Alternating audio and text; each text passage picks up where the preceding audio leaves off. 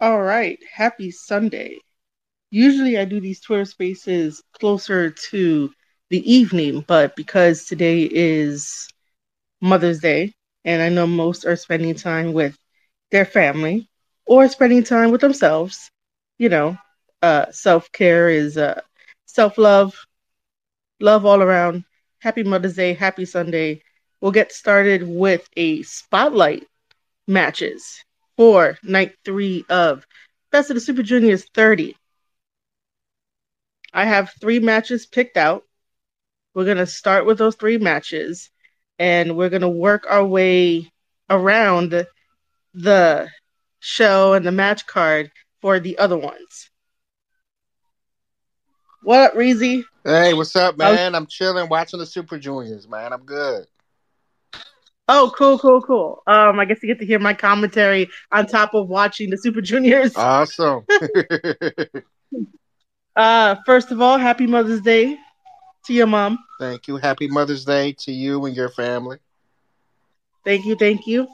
All right, you get a front row seat. I was explaining a little bit earlier that I'm gonna do spotlight matches because there are three matches that stood out to me, and then we'll go around the other matches. All right.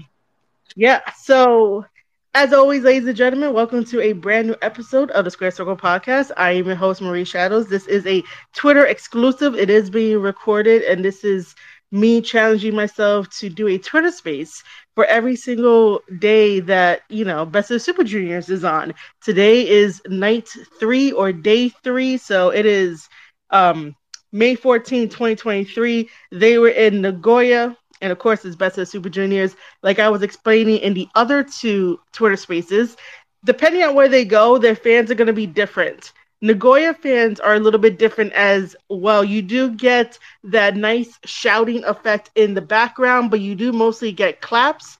And I was really surprised that the fans were chanting for certain wrestlers, and it was just really nice to hear it. Going towards the first spotlight match for this show, we're definitely going to start with Block B, which had Akira Francesco versus Robbie Eagles. This match is definitely a must-see match from New Japan World. As always, guys, if you want to get a New Japan subscription, it is only $7 United States side with like a little bit of an exchange, a couple of cents, but it's not too much. It's not going to break, it's not going to break your bank or anything like that. However, if you do end up getting the New Japan World subscription, please make sure to listen to the following ways and how to actually get it so you don't get charged twice. New Japan will take the first of every month. It does not matter what day you sign up. It kind of does matter, but let me get there. As I say this. If you sign up within the first 2 weeks of the first 2 weeks of the month for the New Japan World subscription, you will be fine heading into next month. Now, let's say that at the end of the month, depending on the month, if it ends on a 30 or a 31st, you will get charged twice because, like I said, they take it out every first of the month when it comes to the subscription. So please make sure if you want to get a New Japan World subscription, which is only $7 US side, please get it within the first 2 weeks so that way you can avoid all of that confusion. Because once it turns the first at like 12 in the afternoon over in Japan, you're getting charged. And again, I say that out of love for New Japan Pro Wrestling. I don't say it because they give me a commission or I'm affiliated with them. I just really enjoy their product and the service. And I really want fans to understand how that process goes when you want to get a subscription. Now, with that being said, we're talking about Block B, Akira versus Robbie Eagles.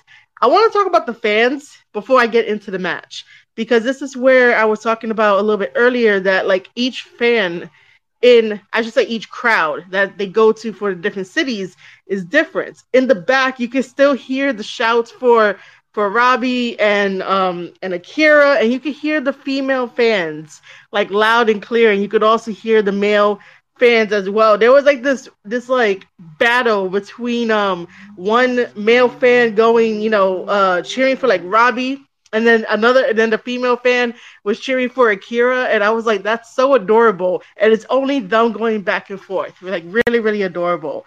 So this match was very like evenly matched. Like this is the first time that they're facing. This isn't they haven't faced before, and because it's the first time that they're facing, they have that natural chemistry, that natural competitiveness that some matches miss, some wrestlers miss, and vice versa. That some matches have and some wrestlers have. In the beginning, Robbie ends up getting the advantage, and that takes Akira to the outside and a little bit off his game because Robbie has some time to taunt. And what does Robbie do best? Start his rally cry with the Robbie, Robbie, Robbie, oi, oi, oi thing. And Akira being hot headed and an angry Italian, which I totally understand that whole entire characteristic. Goes in and thinks that he can get some offense in, which he eventually does. Akira sends Robbie out to the outside and then does a plancha and then decides to send Robbie gut first into the ring apron, which, it's a little bit aggressive, but as we've been talking about and praising Akira, like he has definitely grown a lot and he understands that if there is a opportunity, a small window, you got to take it, you got to use it. You can't just let time pass because then you might end up missing that shot, that opportunity, and that could have been an easy win for, the wrestler and stuff. Then after that, he does a beautiful leg lariat, which I enjoy. Um, Attempted pins, Robbie kicks out. There is a very deep chin lock stretch that Akira does and traps the arm of Robbie. Short drop kicks. But Robbie comes back and decides to cut Akira's speed by chopping him down to size, as they say. If you can eliminate Akira's speed, then Robbie will have the advantage, and like vice versa, because these guys are like super fast. It should be like renamed to like Best of the Super Fast Juniors, but I'll stop now because I don't think that joke is.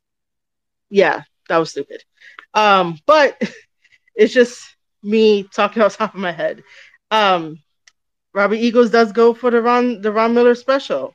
But there's a rope break.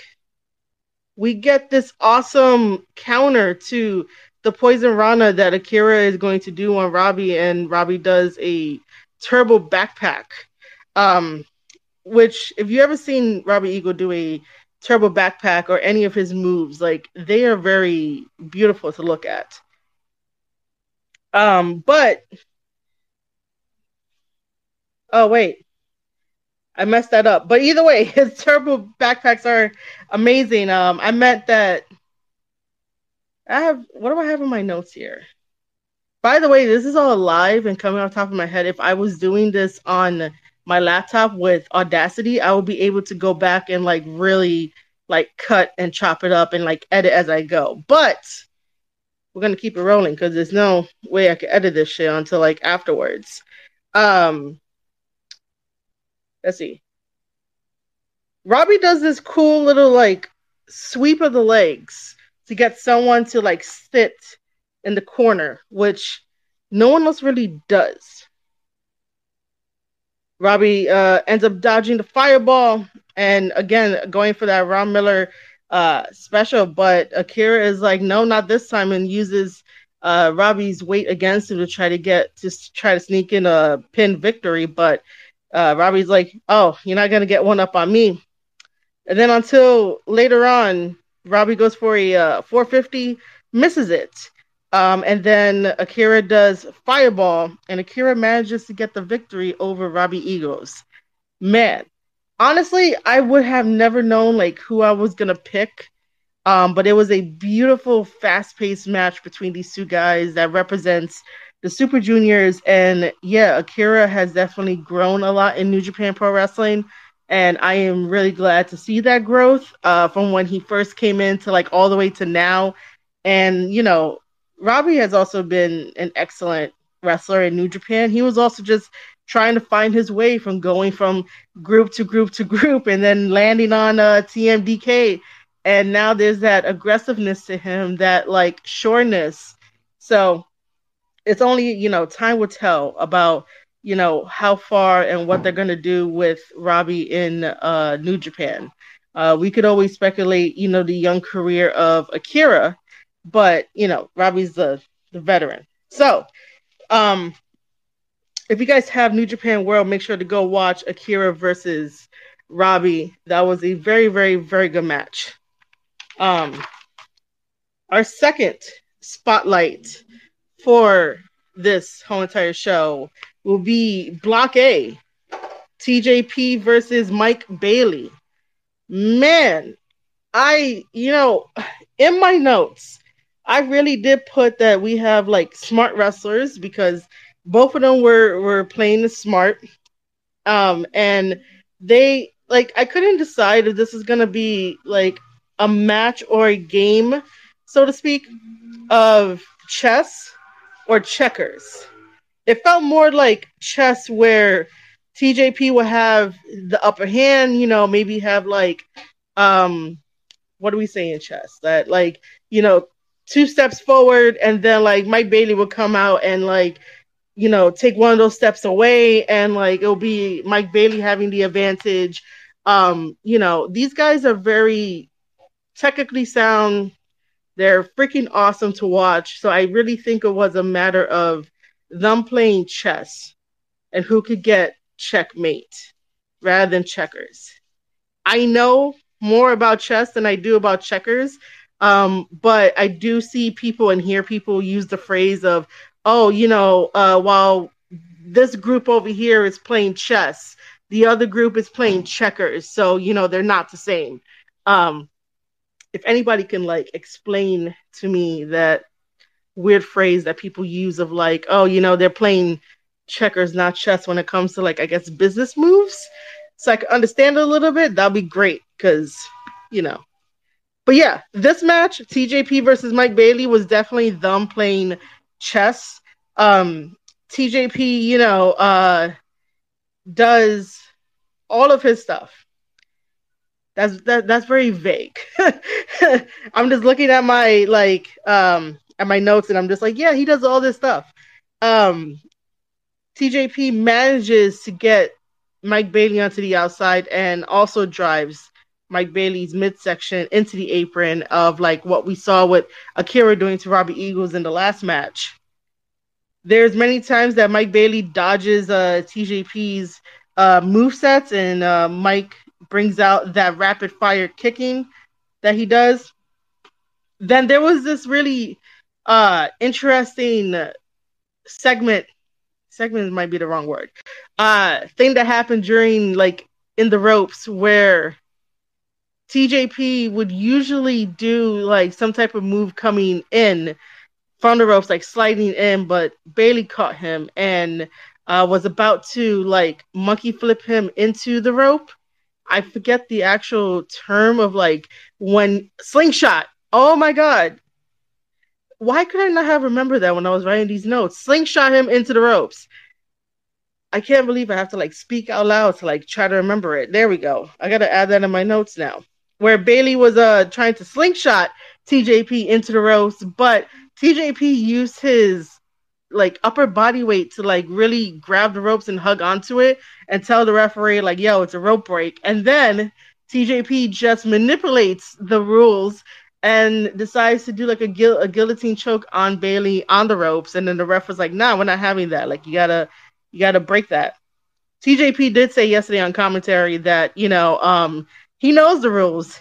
He just bends the rules. It's not like he's breaking the rules. Um,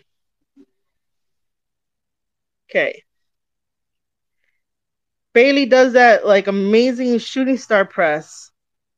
Um, Sometime in the middle of the match, TJP actually stomps the foot of Bailey. Bailey was not limping at all. He didn't really make his foot a target, because yesterday's match with Show definitely went after his foot.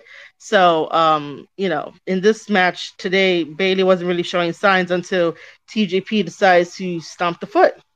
Then again, this is why I say that wrestlers wear shoes, so that way your feet could be, nice and good.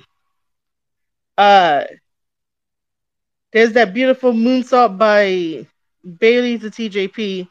Uh, Bailey misses the ultimate weapon, which has gotten him the victory. From night one and night two. TJP does his stretch to Bailey. It was really like deeply put in. We get combo attacks. We get a swing DDT. Um, there's a lot of attempted pins in this match, but the really the the attention to detail.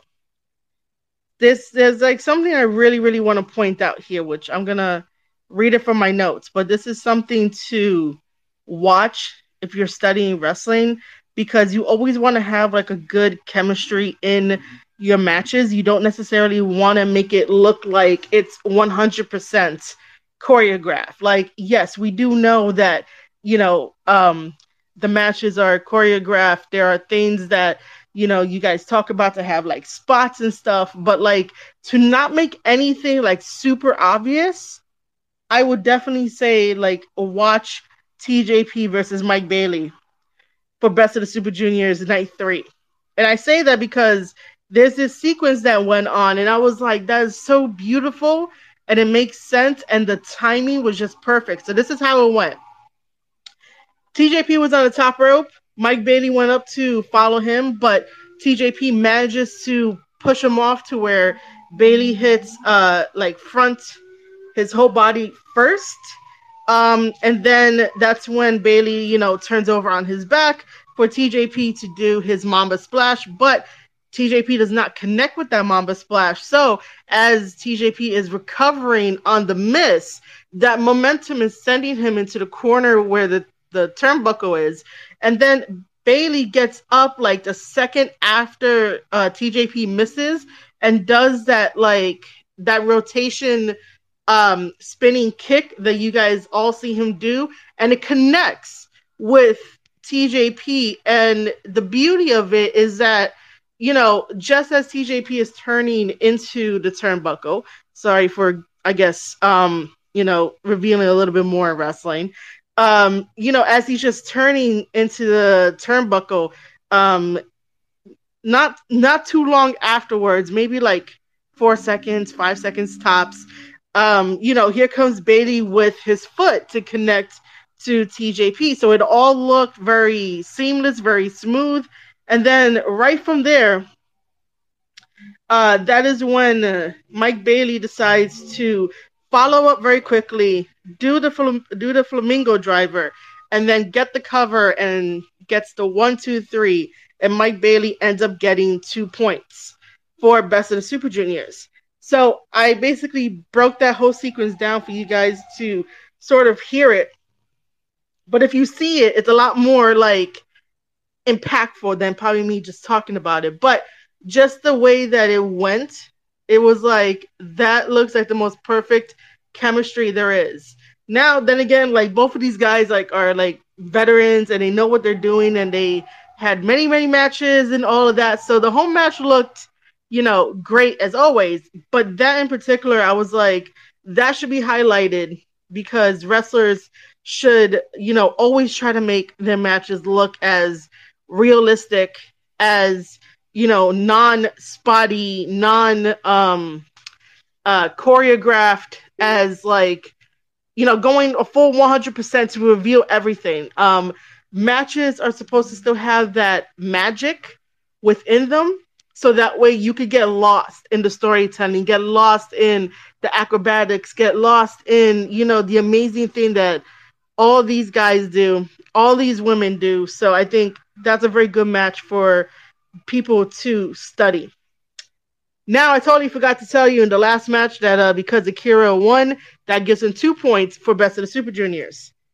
And then the last spotlight match before we get into like the other matches that I didn't talk about yet. Block A, Leo Rush versus Hiromu. This is the main event to night 3 of Best of the Super Juniors. This was really good.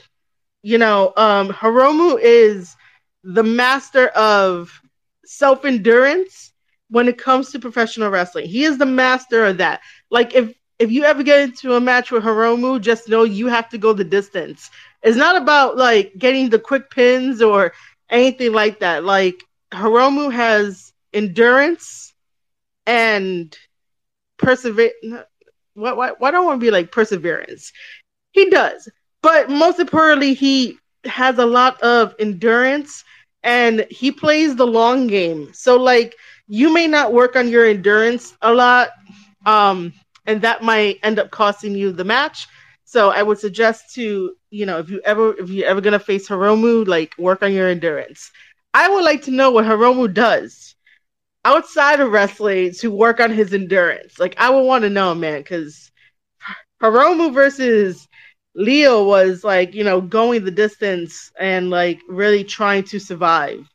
They're both evenly matched. We both seen Hiromu versus Leo Rush in the past. I just can't think of a match at the moment. But that's what happens. Uh, we get this really cool thing that Leo Rush wanted to do with Hiromu is that both of them are on the outside. Leo Rush, asks politely to get a chair from the fans, sets the chair up, put Hiromu in there, and Leo Rush decides to run around the whole ring and decide to do some type of an attack. However, Hiromu was waiting, and Hiromu decided to, stop him and do a back body drop on Leo Rush onto the chair. The chair breaks in two, which is kind of interesting. I didn't think that it would be, that weak when we know New Japan does not invest in prop tables. So, you can't break a table, but you can certainly break a chair. Unless like those weren't the chairs that New Japan uses and it was the chairs of, the place that they were in. But either way, man, like, chairs break more than tables in New Japan. So because of that, Leo's back is already fucked. So this match didn't really go that super high fast pace that you guys know Leo Rush for. However, it was still a good match. It wasn't like, everything went to shit. So after that, we get some chops to Leo. Hiromu does a head scissors to Leo. Like, Hiromu was slowing everything down. And you guys know that Hiromu can go fast as well, too. That's why Hiromu's like a chameleon. He's like a chameleon, man. Um, Leo Rush manages to roll over to the ropes to get that rope break and decides to do like 3 dives to Hiromu, trying to pick up that speed and put the fact that his lower back was in pain in the back of his head. Leo Rush manages to do a very high knee to Hiromu and this airplane body slam to him as well.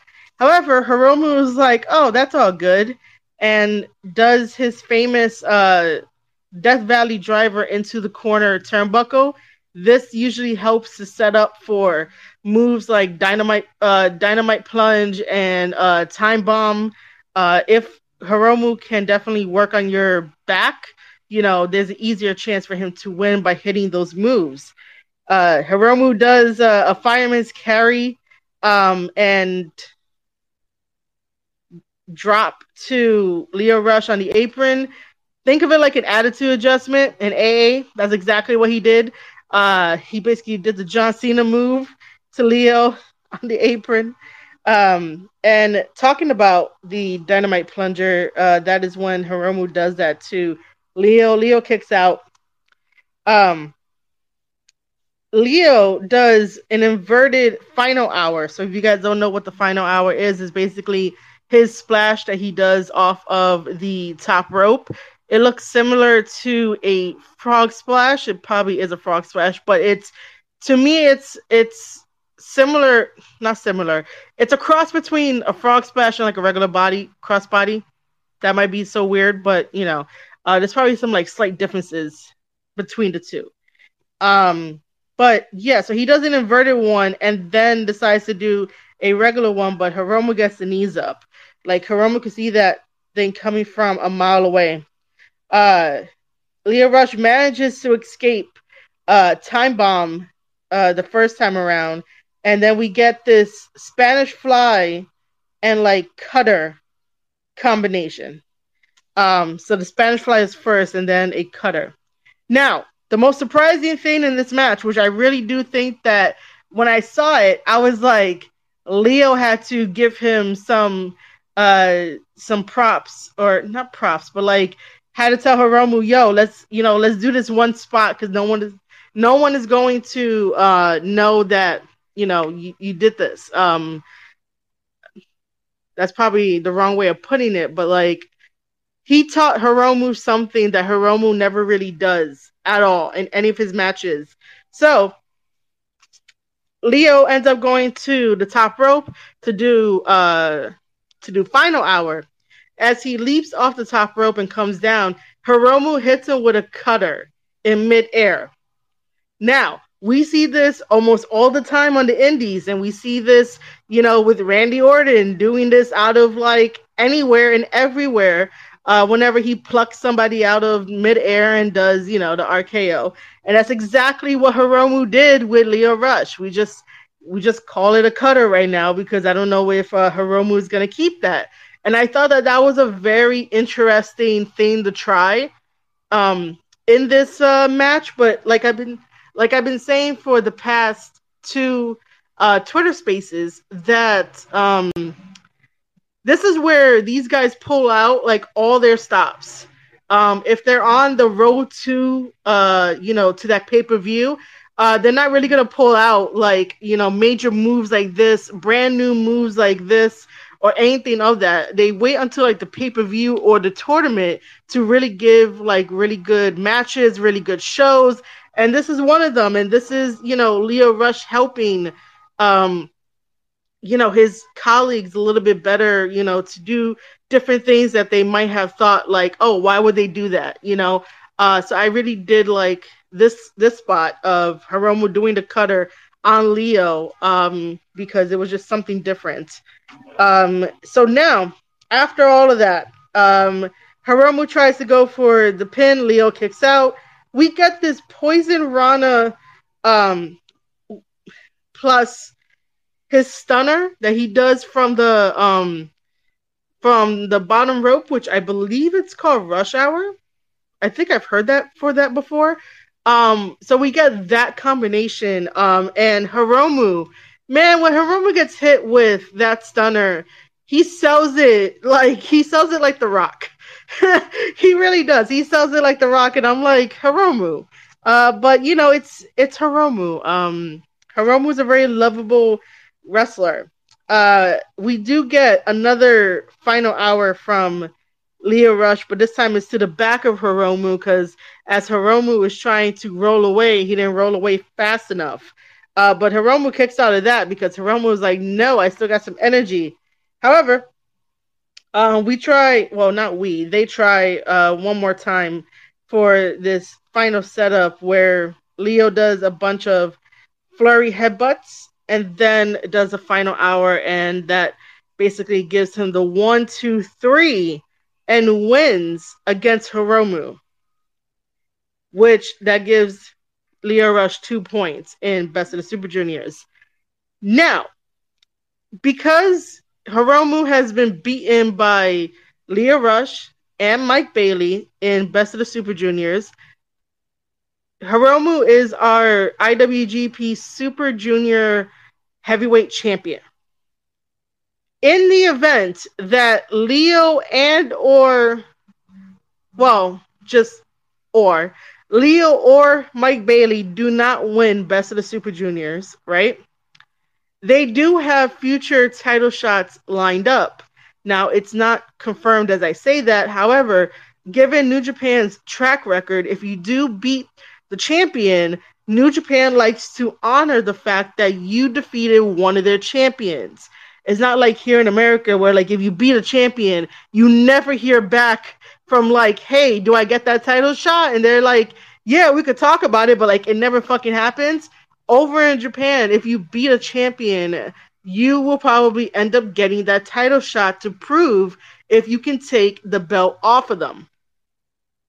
So I just think that with the recent stuff that's been happening in New Japan with Hiromu challenging Sonata for that IWGP World Heavyweight Championship title and Hiromu, really wanting to go into the heavyweight division because he's done everything in the juniors division and he's been wonderful at it. As the face of the Super Juniors, he's wonderful. However, the Super Juniors are now getting an influx of wonderful wrestlers. So even if Hiromu, got his wish to go into the heavyweight division, the Super Junior division will be fine. A couple years ago, it wouldn't be like that. A couple years ago, there was a reason why Hiromu, stood around. But I personally would love to see Hiromu go into the heavyweight division and see what he can do with the heavyweights. But Hiromu has like that heart of gold that it doesn't matter what weight class he goes into. He's going to go into any of his matches with all that fire, with all that heart and survive because he has that endurance. Like he survived against Murder Grandpa Suzuki by enduring, I think it was like 200 and like 30 something chops that like both of them together like exchanged in that G1 Classic match where it was just a chopping fest, but it was really good because of like who was in it and what they were doing and how they set everything up, so I would really love to see Hiromu in the heavyweight division, trying to do something. I want to see Hiromu grab, the never open weight championship title. Maybe they could set up, in the future for him to go against David Finlay. Maybe he could go for the King of Pro Wrestling championship title, which I still don't consider it a championship title, but that's just me. It has to grow on me like some more. But he could probably go for that. He could go for the 6-man tag team titles, which wouldn't be a very bad thing. Imagine if he goes for the heavyweight tag team titles, it wouldn't be a bad thing. Or even go after Zack Sabre Jr. for that New Japan Pro Wrestling the NJPW World Championship title. There's so much stuff that he can do, and I don't want him to just stay in the division. So in the event that Leo Rush and or I gotta stop saying and or in the event that Leo Rush, Mike Bailey, or whoever wins Best of the Super Juniors dethrones Hiromu, I think I would be okay with Hiromu exiting the junior division to go and become the greatest wrestler to watch in New Japan Pro Wrestling just because of everything that he has given us and, us being appreciative of it. But yeah, those are the three matches to check out. Block A, Leo Rush versus Hiromu. Block A, TJP versus Mike Bailey. And Block B, Akira versus Robbie Eagles. So now let's get into the other matches I didn't talk about. It's probably not going to be that much. I'll give you guys like the story behind it. Yeah. Because not every night is going to be like a big hit of a night because they are doing this back to back to back. I am surprised that tomorrow, Monday, May 15th, that they're not having a Best of the Super Juniors. That is their day off, most likely to get to the next city because they travel like really long on those New Japan buses. So tomorrow there will be no Best of the Super Juniors. So what I'm planning tomorrow, after I run some errands in the morning and I come back home, I will be jumping on kick.com/Marie Shadows to do a very quick review of night 1, 2, and 3. So if you guys love to support people who live stream, especially on different platforms, make sure you are following and head over to kick.com/Marie Shadows so that way we could talk about it. And more stuff for that. But that's what I'm gonna do on Monday is a quick um, you know, recap for everyone that wants to watch online on the interwebs rather than, listening to me chat about it. So back to this. We're going to start from the beginning. Block B had Yoshinobu versus Kevin Knight. Um, this was a weird one. So Kevin Knight has a lot of speed.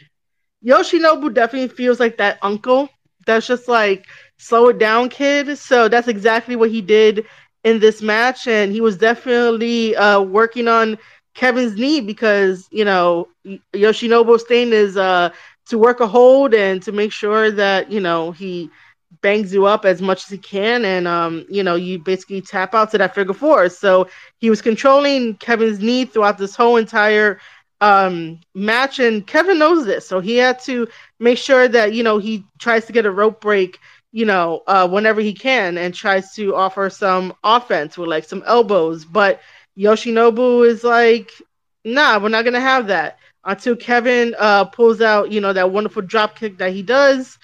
And a big cross body splash, that's what I said. Kevin follows it up with a big cross body splash with that sky high sit out power bomb. But then even after those attempted pins, Yoshinobu is like, I'm still going to cut your speed down with a drop kick to his knee. And even with all of that, Kevin still manages to pull out a leaping hurricanrana off the ropes.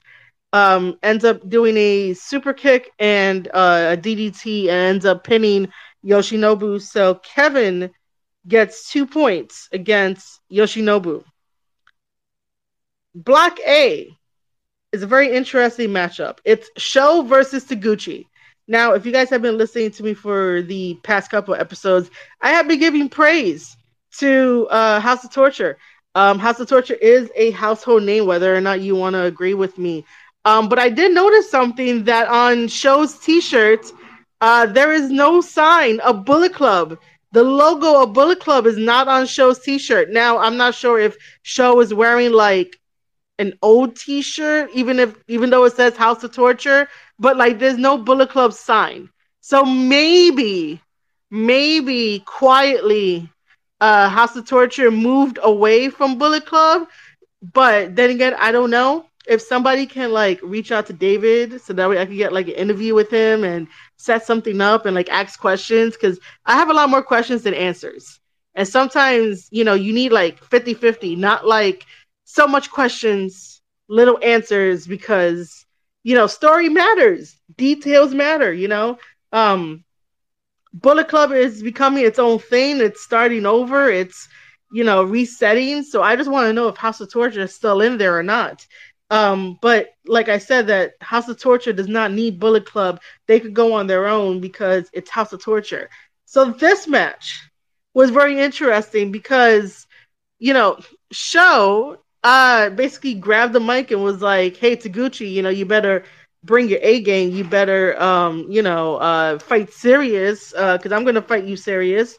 So when Sho takes off his, ring attire, he's wearing a Hantai shirt, right? And everybody in the crowd was like, they had this like ooh ah type of thing, like that they just sound off, and I was just like, what is going on? So we actually get like a wrestling match. This whole entire match had Taguchi pulling out the ankle lock any way and anywhere he sees fit against Sho. Sho was trying his best. He really was. But, Taguchi is, now the master of the ankle lock, because it doesn't matter what Sho did, Taguchi went back to that. We get Taguchi with his Blue Thunder Bomb, which, by the way, I really do enjoy when wrestlers do the Blue Thunder Bomb.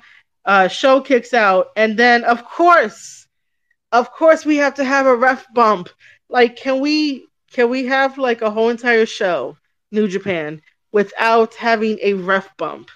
Like, I think House of Torture abuses the shit out of ref bumps. Do referees get bonuses for taking bumps? I know the answer is probably going to be no, because I know a few refs that are very good, and I don't think they get extra pay. But like, referees should get extra pay. They gotta take a ref bump. Like, I really do think that that should be a thing. Like, don't abuse that idea. Just, it should be fair. Um, so because um Show decided to like throw Taguchi into the ref because Taguchi still had the ankle lock on, and as Show decided to go forward more, Taguchi hit the referee. The referee goes out the ring, and then the lights cut out. This time in the span of like maybe like 3 seconds, it was out, so I couldn't do the did New Japan pay for the light bill? I couldn't do that joke, but um, as the lights come on, it's Evil in the ring, and then you can hear the crowd being like, "Oh, what the fuck is this guy doing here?" Right? But it looked like Evil was going to be the referee, and I bought it. Everyone else bought it. The whole crowd bought it, and because Evil was just like, "You ready, Show?" And then, "You ready, Taguchi?" And he was like, "All right, fight." And then he's like, "Nah, Taguchi, wait a minute. I have to you know, uh, pat you down because standard in wrestling, you gotta make sure they don't have a weapon or whatever." But then Show comes in with a fucking low blow, and then taking the wrench and hitting Taguchi, and then does the shock arrow, which is his finisher, and pins Taguchi. Man, I know that like people might end up getting on me to be like, "Oh, how can you like House of Torture?" Or, "You should know, you should see this coming from a mile away." Sometimes I wanna, be surprised and be happy about a weird ass turn of like silliness from House of Torture, because I don't take it as seriously as others when they'll be like, "Oh, it's House of Torture, like get them off my screen," or whatever the case may be. Like, yeah, they are freaking annoying. I totally understand that, but at the same time, you want to see what happens. You want to still support them because you're watching to see how it unfolds. um but yeah, I would say that I got, way too into it. Like, even in my notes, I have Evil as ref with a question mark and an exclamation point. Like, I was even like, what is going on here? I don't mind a little silliness from like time to time. Um, so after Show pins Taguchi, we get that post match beatdown on Taguchi, which is just tiny, and then Evil and Show cut the Hantai t-shirt, and then also the Taguchi t-shirt that Taguchi wears. They both cut those shirts. So because Show pinned Taguchi, that gives him 2 points. Um, Now we head to Block B of Clark Connors versus Bushi, and you guys know I love Clark. I say nothing but good things about Clark Connors, and I'm happy that he's in Bullet Club. There's just this very slowness, this methodicalness that he's wrestling as or with. And I just need it to be a little bit more, I don't know, a little bit more sped up, but I don't mean in like speed. I mean in like, focus on what you have to do instead of like yelling at the crowd just because you're a heel. Like, I totally get it. Um Most of the time when he was doing that in Nagoya, they really weren't responding to it. They were like freaking out about it. So I'm just like, yeah, they're not doing what like Americans would do. Like, if Clark decided to yell at like an American fan, if whenever they send him out here for like strong or whatever, we're gonna like yell back at him, and that's the kind of reaction you want. But even though I think even getting a scared reaction from Japanese fans is also a good thing, but it doesn't really look right, feel right, and it feels out of place. So I'm just like, man, there has to be a way to do this with Clark. Like, like I said, Clark is very good. He's fucking fantastic. And then to have Gato at his side is also a bonus. It's just the tiny little things that I'm watching. I'm like, that could be a little bit better. And like I said, this is all gonna go back to, depending on where they go, depends on the fan reaction. Kirk and Hall, Clark Connors is a fucking rock star. Anywhere else, if it's not like Tokyo Dome, you know, that type of crowd, like, this places where Clark would be a rock star for the antics that he does versus going to other places where he's not going to be a rock star. Um, and I don't know if I were to suggest that if he were to talk, a little bit in Japanese, he doesn't have to be like full blown, conversations and shit. But like if he were to talk a little bit in Japanese as a heel, if that will work.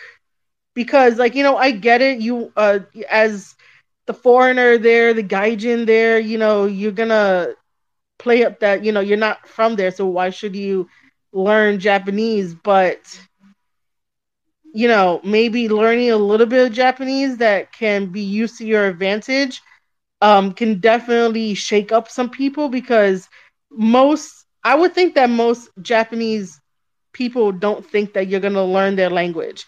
The same way, like if, most Spanish people don't think you're going to like learn their language. You know, saying that you're not like hanging out with like Spanish people, because if you hang out with Spanish people, you eventually learn the language just on a conversational level. But generally speaking, if you're not like around that, you might not learn it. So most of the time, Spanish people will think that you're not gonna learn their language. If any of that makes sense. But yeah, this is me just trying to like think off the top of my head in real time based on like the notes, what I see during the matches. Cause man, like I really do sit down and watch every little thing that happens and listen to every little thing that happens. It's not just me focusing on like the matches and like the moves.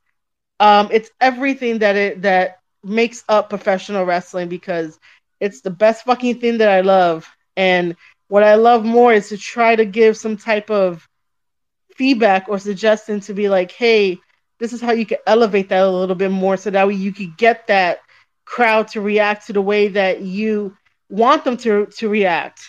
The most important thing is you have to understand your audience, because this is why it's a good thing to venture out of the United States when you're a wrestler, if you have the means to do it. But like if you can venture out outside the United States, you can understand how to work the crowds when you come back, because then you understand like different places get a different reaction. And I guess we can say that here in the States, but it's just so familiar here.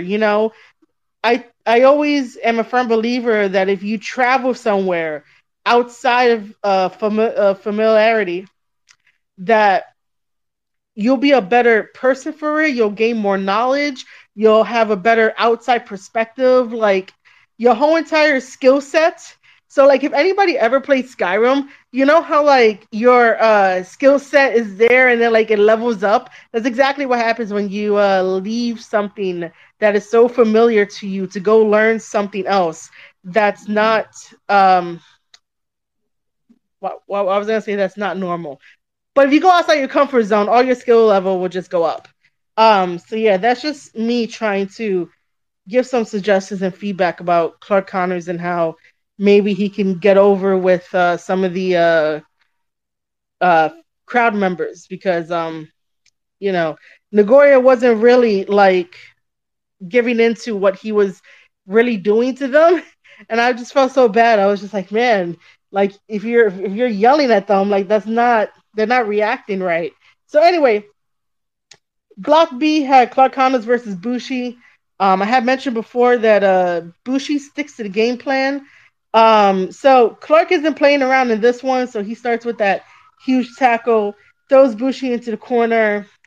uh, throw him to the outside and decides to throw him into the ring post like twice, then suplex him and does a straight jacket chin lock on Bushi. For most of the part, for most of the match, not the part, for most of the match, it's mainly Clark Connors taking advantage of Bushi. Okay. Uh Again, we're doing this live where I can't really edit and I could just, go off the top of my head. Uh Clark still has his Jeep flip that he does, which is like the pounce on Bushi. Bushi ends up getting in some offense because, Clark Connors was like really not allowing Bushi to do anything. Bushi comes in with a short drop kick and then does a dive to Clark, followed up by a DDT. And Clark does a power slam. If anybody knows me and listens to my content, I really do love when wrestlers do power slams. Like, they really look amazing. Um, so Bushi does end up getting a near fall. However, Clark turns it around by doing the spear and then his no chaser finisher. And he pins Bushi and that gives him 2 points for his match. Clark gets 2 points. If that wasn't understood. Then we move on to Block A, which is Taiji Ishimori versus Doki.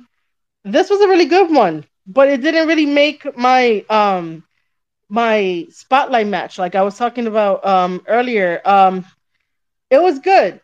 It's just that I'm not sure when they're gonna give Doki his flowers. And thankfully, Chris Charlton was on commentary because he really summed it up best about Doki. Is that Doki's in this phase of trying to find his style, and Doki can do such amazing things. Whether that's working at a fast pace and or medium pace. I've never seen him work a slow pace, but he always pulls out these type of wrestling moves that are just wonderful to look at, and they're very, very powerful. Like, you guys can imagine that like Taiji has like this match like very slowing down and like making sure that Doki is grounded, because if he's not grounded, that speed is gonna like fuck somebody up.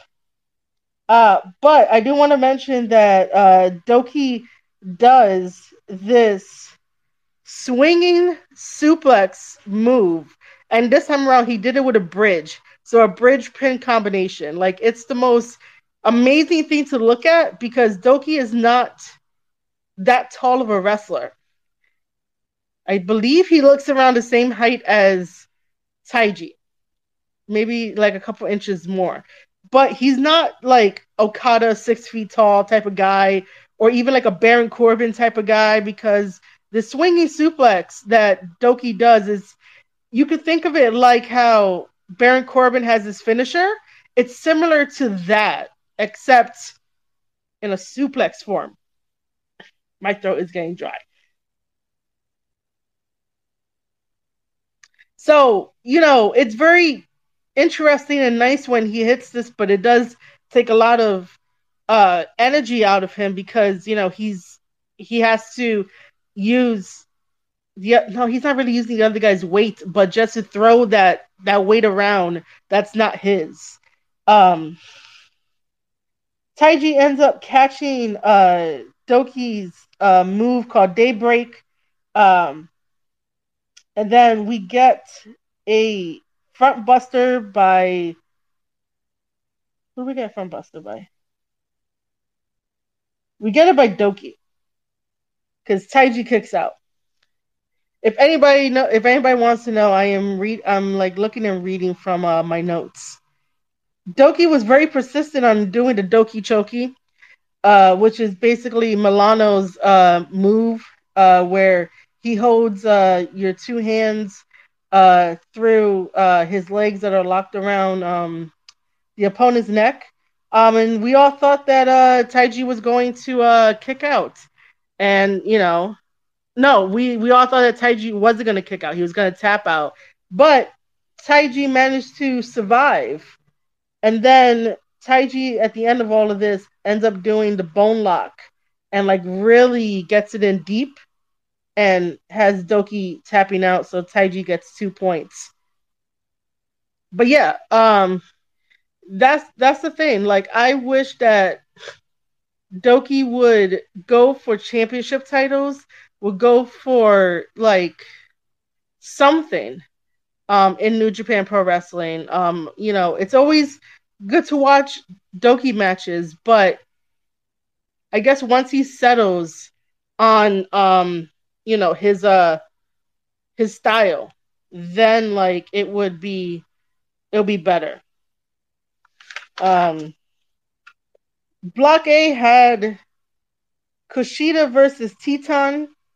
This was a very interesting match, only because it's Kushida and Teton. Teton is a very fast-paced luchador, and you have Kushida using judo moves and his strength and awareness for his matches. Um, this one had a weird little thing that went on where Kushida was running through the crowd and Teton was following him. And then they finally ended up getting back into the ring for Kushida to work on Teton's left arm. And then putting him in like a cobra twist, getting a rope break, and some crossbody. And the weirdest thing is that the ending of this is we get Teton like really taking advantage and really like going full force against Kushida with a DDT off the ropes, a running cross body dive, a double stomp off the ropes, and then goes for the pin and gets the 1, 2, 3 and pins Kushida. And that gives Teton 2 points. Now, I know this is best of the Super Juniors, and it's, if the champion doesn't necessarily like win or at least get some points, it's a bad look on the champion because then, you watching this in kayfabe form, you're like, well, then why is he champion? Like, if he can't at least defend, the throne or the championship title with like that honor because he's in this tournament, then what's the whole point? And, I was thinking the same thing when it came to Kushida versus Teton and Kushida losing.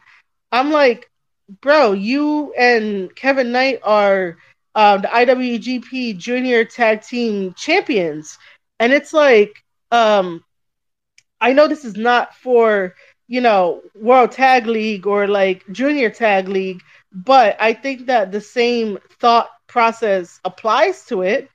You know, I know again, not every wrestler is gonna have like their day, and not like every favorite wrestler is going to win. But just on the fact of like you're still representing, somewhat of the junior division because they have a tag team division within the junior division, you would think that you'll be able to at least, get some good victories, put on some good matches, continue forward and prove that, it wasn't a mistake to put championship titles on people, if that makes sense. Like that's the kind of thinking that I had when I saw this like surprise victory of Teton getting that over Kushida.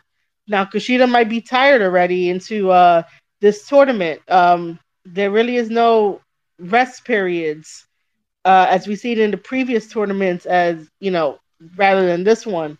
But yeah, that was just like my thinking. Um,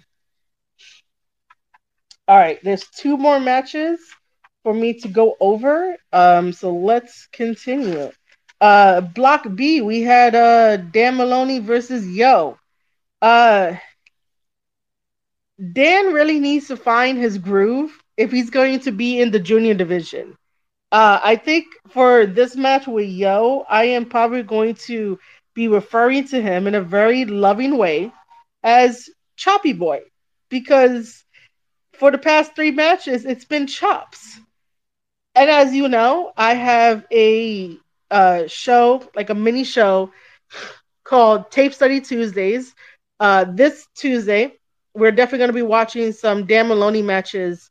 If we can't do it on a Tuesday, we're going to do it on Thursday. I just added Tape Study Thursday just to extend Tape Study Tuesday, where we watch professional wrestling matches and or indie wrestlers can definitely give me their match to watch and give feedback live and in real time and work through stuff and suggest things and all that kind of stuff. But we'll watch some Dan Maloney matches. But right now, I'm probably gonna lovingly, like I said, nickname him Choppy Boy because that's what he was doing in this match as well, trying to chop Cho. Sorry, trying to chop Yo. Which Dan really did get some chops on Yo, and Yo got some chops on Dan, but Dan like freaking ate that shit for breakfast. So it's like, you gotta like chop him just a little bit harder. We got a back body slam on Yo. Again, Dan with the chops. Yo brought out the machine gun chops to Dan. I swear, man. All I have here is like chops. Again on commentary, they mentioned that Rhino's gore was passed down to Dan Maloney. So when Dan hits the spear, they really did like go gore, gore, gore, which I'm just like, should I put that on here? Is that like not infringing on like character or moveset? Like, I don't know. So Dan does do the gore. Okay, that sounded weird. Like it sounded okay, like in my head, but I don't know, it just sounded weird. Uh so after uh Dan does the gore or the spear, he follows that up with the driller killer to Yo, which is basically him doing an inverted straight jacket power driver to his opponent. And Dan goes and pins Yo, and Dan gets 2 points. Very, very interesting. This time around for character development, because if you guys were not listening to me and King Reezy in the last one, we agreed that Yo is eventually going to become this careless heel, and I could definitely like see it. So here's a character update. In this match with Dan Maloney, it was more like a teasing type of thing, almost like he's sort of forming a chip on his shoulder.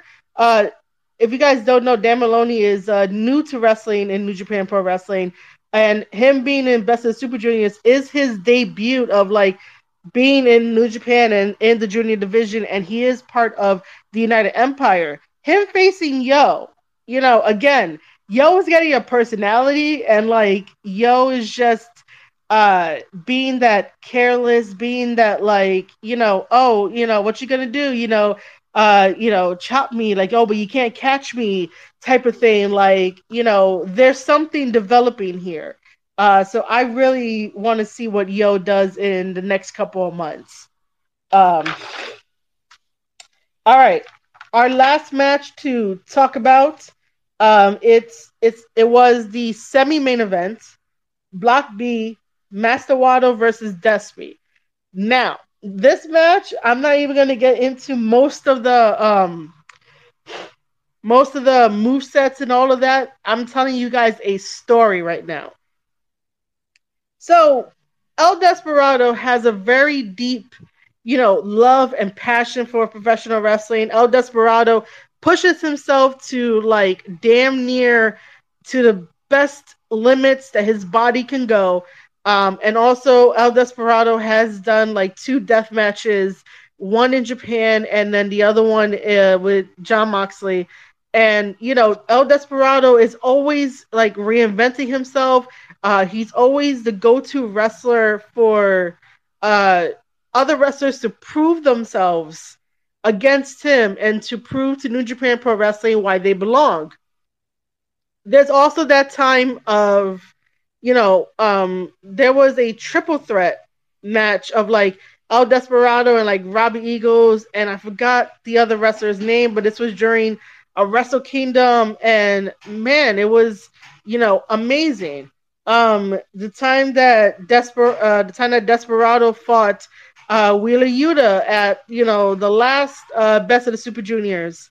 All of that. Like he pushes wrestlers to their limit when he knows they got potential, but he doesn't really see it. So he does things in his match that really brings out the best. Now he has a problem with Master Wado. You heard in the last Twitter Spaces that I gave Master Wado a lot of praise, and I was like, I agree with TJP that Master Wado has all this talent, but he doesn't know how to use it. So let's, bring all of that, and let's bring in the stuff that Desperado says. Desperado faced Master Wado um, a while ago. But this was at the time where Master Wado was still trying to figure out what does Master Wado mean, like his moveset, like he was trying to find his place. And when I say he, I mean Master Wado. He was trying to find his place oh so long ago when he encountered Desperado, and Master Wado was put into the situation of facing Hiromu, Desperado, and Yoshinobu, like the veterans of the junior division. Obviously, New Japan Pro Wrestling has a lot of faith in Master Wado. If not, they would have never given him so much opportunity like they have.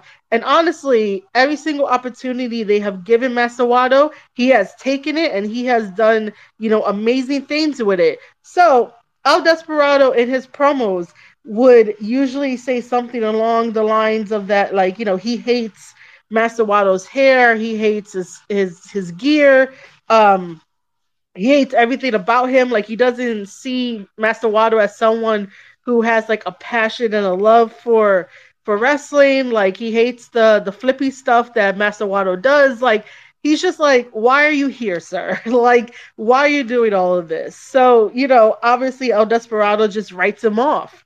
So this match was more about proving to Desperado that Master Wado can hang with him. And, Master Wado is a really good wrestler. He could really come into his own. El Desperado is just on another level, to borrow that phrase from Will Ospreay. But Master Wado did, do something in this match that he doesn't really normally do. For the past two nights, the wrestlers that El Desperado has been facing has been definitely focusing on his knee. And it seems like a good chunk of the matches that I've seen Desperado fight, they always like focus on his knee. Always, always, always on his knee. So the one time where like Master Wado decides to attack Desperado's knee, I thought we were gonna get that like tiny bit more aggressiveness. Um, for that. But Master Wado doesn't really attack someone's like targeted bad knee or like a bad shoulder. Like he really wrestles like a really nice match. But in this one, because it's Desperado, he's like, nah, fuck that. Like I'm gonna go after his knee. And so he did for a little bit, and then I believe I might get like his finishers wrong, but he does I think they called it a TTD, which I don't really remember like what the acronym stands for, but this is Master Wado hoisting up the wrestler on his shoulder and bringing the wrestler down sort of like a shoulder break ish in a way, but like all their weight just comes down as well. You would have to like watch the match to actually see it happen, but that's the best of my ability for me to explain it. So that happens, and normally you would go for a cover because that should be like a knockout. It looked like a knockout. Even Kevin Kelly was screaming from the desk like to cover him, like he should have covered him. But because of everything that El Desperado has said about Master Wado, he wants to make sure that when he hits this top rope move that like it solidifies him to get at least a little bit like respect from El Desperado. So Master Wado goes out, goes to the top rope, and does this like corkscrew. What did I put here? Like this twisting corkscrew top rope move, and El Desperado moves out the way So Master Wato misses it. So Desperado does a spear, and then his finisher, and Masuato kicks out the first time. However, what is it? El Desperado follows it up with a right hand punch, and then Pinche Loco, and then Desperado goes for the cover, 1, 2, 3, and that gives El Desperado his 2 points for Best of the Super Juniors. And that is me talking about every single match for night 3 at Nagoya for today. Whew. Reezy, you still with me? I'm still with you. Can you hear me? Yeah, I can hear you, man. Oh, good. I want to make sure my mic wasn't messed up. But yeah, I'm still with you. All right. You're doing great. You're doing great. Thanks, man. No problem. I don't like.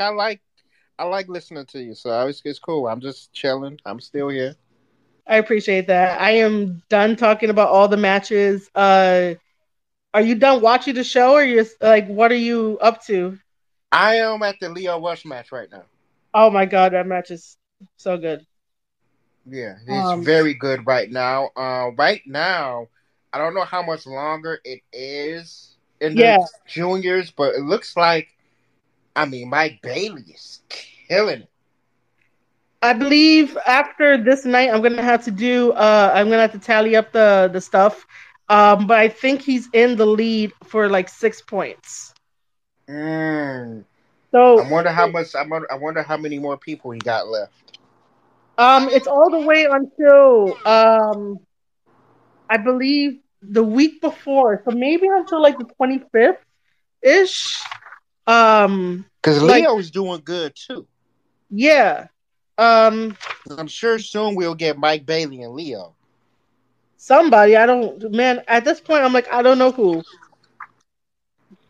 I'm trying to look for something. Okay, so because Mike Bailey is in Block A, I know he's currently leading um uh the block, and Leo. Oh shit, they're both in Block A. Oh wow. Okay, so I gotta I gotta look at my chart while I do this. I didn't know they're both in Block A. I thought they were at least in Block B. That's what I thought. I thought Leo was in Black B. Oh, so okay, so yeah, Leo and Mike Bailey are both in Block A, and after today, right? Usually I would do the updated stuff like on a Tuesday, since I would do like two, group them by two, but I'll just do it right now. I'll just say it. So currently, Leo Rush should be at 6 points, and Mike Bailey is going to be at 6 points. So both of them lead the block. Let me see. Is Taiji? Did I say Taiji won his? Yeah. So Taiji, Leo Rush, and Mike Bailey right now stands at 6 points. That's awesome. Yeah, for Block A. That's awesome. Yeah. So and then it also comes down to like I said before, that in the event that if Leo or Mike Bailey don't win this, they do have future opportunities to face Hiromu if Hiromu is still champion. Interesting. Yeah. They might end up making it. I don't know. Not confirmed or anything, but I wouldn't mind if it's like a triple threat between Bailey, Leo Rush, and Hiromu, and see what happens. But yeah, so that that's for that. Wow. Yeah, Well, this man. has been very good, and I think after this, it's the tag team juniors cup, right? After this feels more like the G1 Oh because yeah, it's the G1. Right, right, yeah, right, right, right. and then heading towards winter, it should be like World Tag League, and I'm not sure where they're gonna fit in the Junior Tag League. They might Right. do. They might combine World Tag League and Junior Tag League like they did last time. And man, me trying to cover that shit. Yeah, that's gonna be interesting. The G1 I'm really excited for. Yeah, I'm thinking, man, I wonder who they're gonna put in the G1.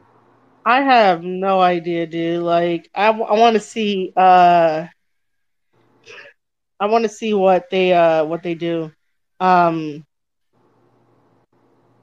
but yeah, that's gonna be it for me. I'm gonna wrap things up, but I am really glad that you're enjoying the show.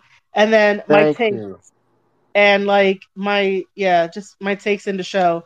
Um, yeah. All right, you have a good one. It's always enjoyable talking with you. All right, man. Appreciate it. Thank you. All right, keep up. All right, ladies and gentlemen, let me wrap up this episode. Thanks for listening to night 3 of me recapping Best of the Super Juniors. This was a spotlight match. I hope you guys enjoy Best of Super Juniors for the rest of the month. I will be back with another Twitter space on Tuesday, maybe, because Tuesday is Tape Study Tuesday. That's where I watch professional wrestling matches, and hopefully I can have you guys there. We could watch some Dan Maloney matches. We could talk about Best of Super Juniors there as well. But me doing this sort of spaces is a challenge for me to just practice more talking, get more comfortable with just speaking with myself and with others. Because normally I would do this on my laptop. I would open up Audacity and then hook up everything for like my podcasting stuff and then just podcast away and edit as I go. But this is in real time where like I'm thinking a million things a second, talk out top of my head. I don't have a script. You get the authentic version of Marie Shadows when I cover professional wrestling, and I want to make sure that people understand and know how I podcast because I want to elevate wrestling. I want to elevate wrestlers, and if you ever want to, send me a DM and be like, "Hey, can I get feedback on something?" I will probably give you feedback because I love to give wrestlers feedback and try to help them out in this crazy world that we call professional wrestling. As always, tell a friend, share this with somebody, and uh, yeah, show us some love. Like, I don't really know. If you guys are not following me on my Twitter, just go do so. It's right here, Marie Shadows. Just hit that follow button for more wrestling, fun talk and stuff. If you're not following my wrestling newsletter over at Substack, marieshadows.substack.com, a lot more content is coming to the newsletter, so sign up for that. That wrestling newsletter is an extension of everything that I do. So if I don't get to talk about something on here with you, it's most likely going to be on the newsletter. And then also follow me on kick.com/Marie Shadows. I have a Discord, which I made a whole entire thread about like all of my stuff, including my new interview with Ray Jazz. If you have not seen the video, please go do. The audio will be up, a little bit later. I hope you enjoy this review of Best of the Super Juniors, and I hope to interact with you guys more on Twitter as well. So, you have been listening to an episode of the Square Circle Podcast. I am your host, Marie Shadows, and I'll see you guys on the next one.